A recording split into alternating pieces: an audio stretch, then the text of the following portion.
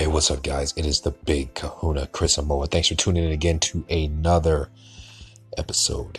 So let's talk about jobs real fast. Some people don't know if they have a good job or a bad job. So let's quickly go down the list of some of the things, pros and cons, key-ons and non-keys as to what a bad job or a good job details. So first and foremost, if you have a job, big ups to you, because working is important. Make your money, take care of yourself. It is health and wealth in the long run, no matter how it goes.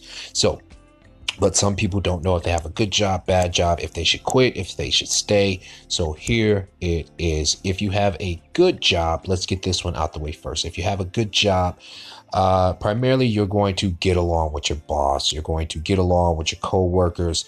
There's not going to be daily drama. A good job is something that you actually enjoy doing, be it your career or not. A good job details for clearly good pay, which is the number one thing.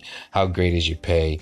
And then, of course, the number two thing is actually making sure that you get along with the people you work with, so you're guaranteed to be happy while you're there. Also, time off is important. Do you get exceptional time off? Is the time you get off the time that you actually need to take care of yourself, your kids, your family, free time, activities, whatever is important to you?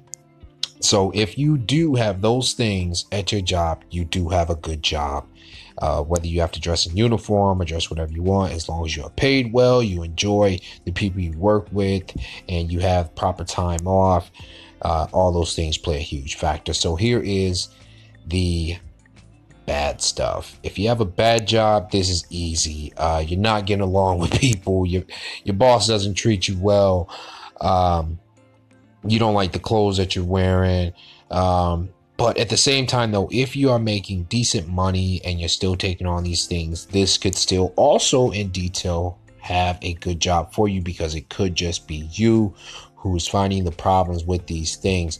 But for sure, if you're getting harassed, sexually, non-sexually, if you're having problems with management, co-workers, if your pay's being tampered with, if you're not getting proper time to get off, if you're not getting shown respect, all these things come into the factor, and it's easy to tell if you have a bad job versus a good job. And someone thought that this was a decent, important topic, so I said, you know what, I'll touch on it real quick. So there it goes. You should be happy. If you're not happy, if things aren't working for you as far as people, finances, freedom, those things that come important, then you have a good job or you don't have a good job. Hey guys, thanks again for listening to the Chris Amoa Show.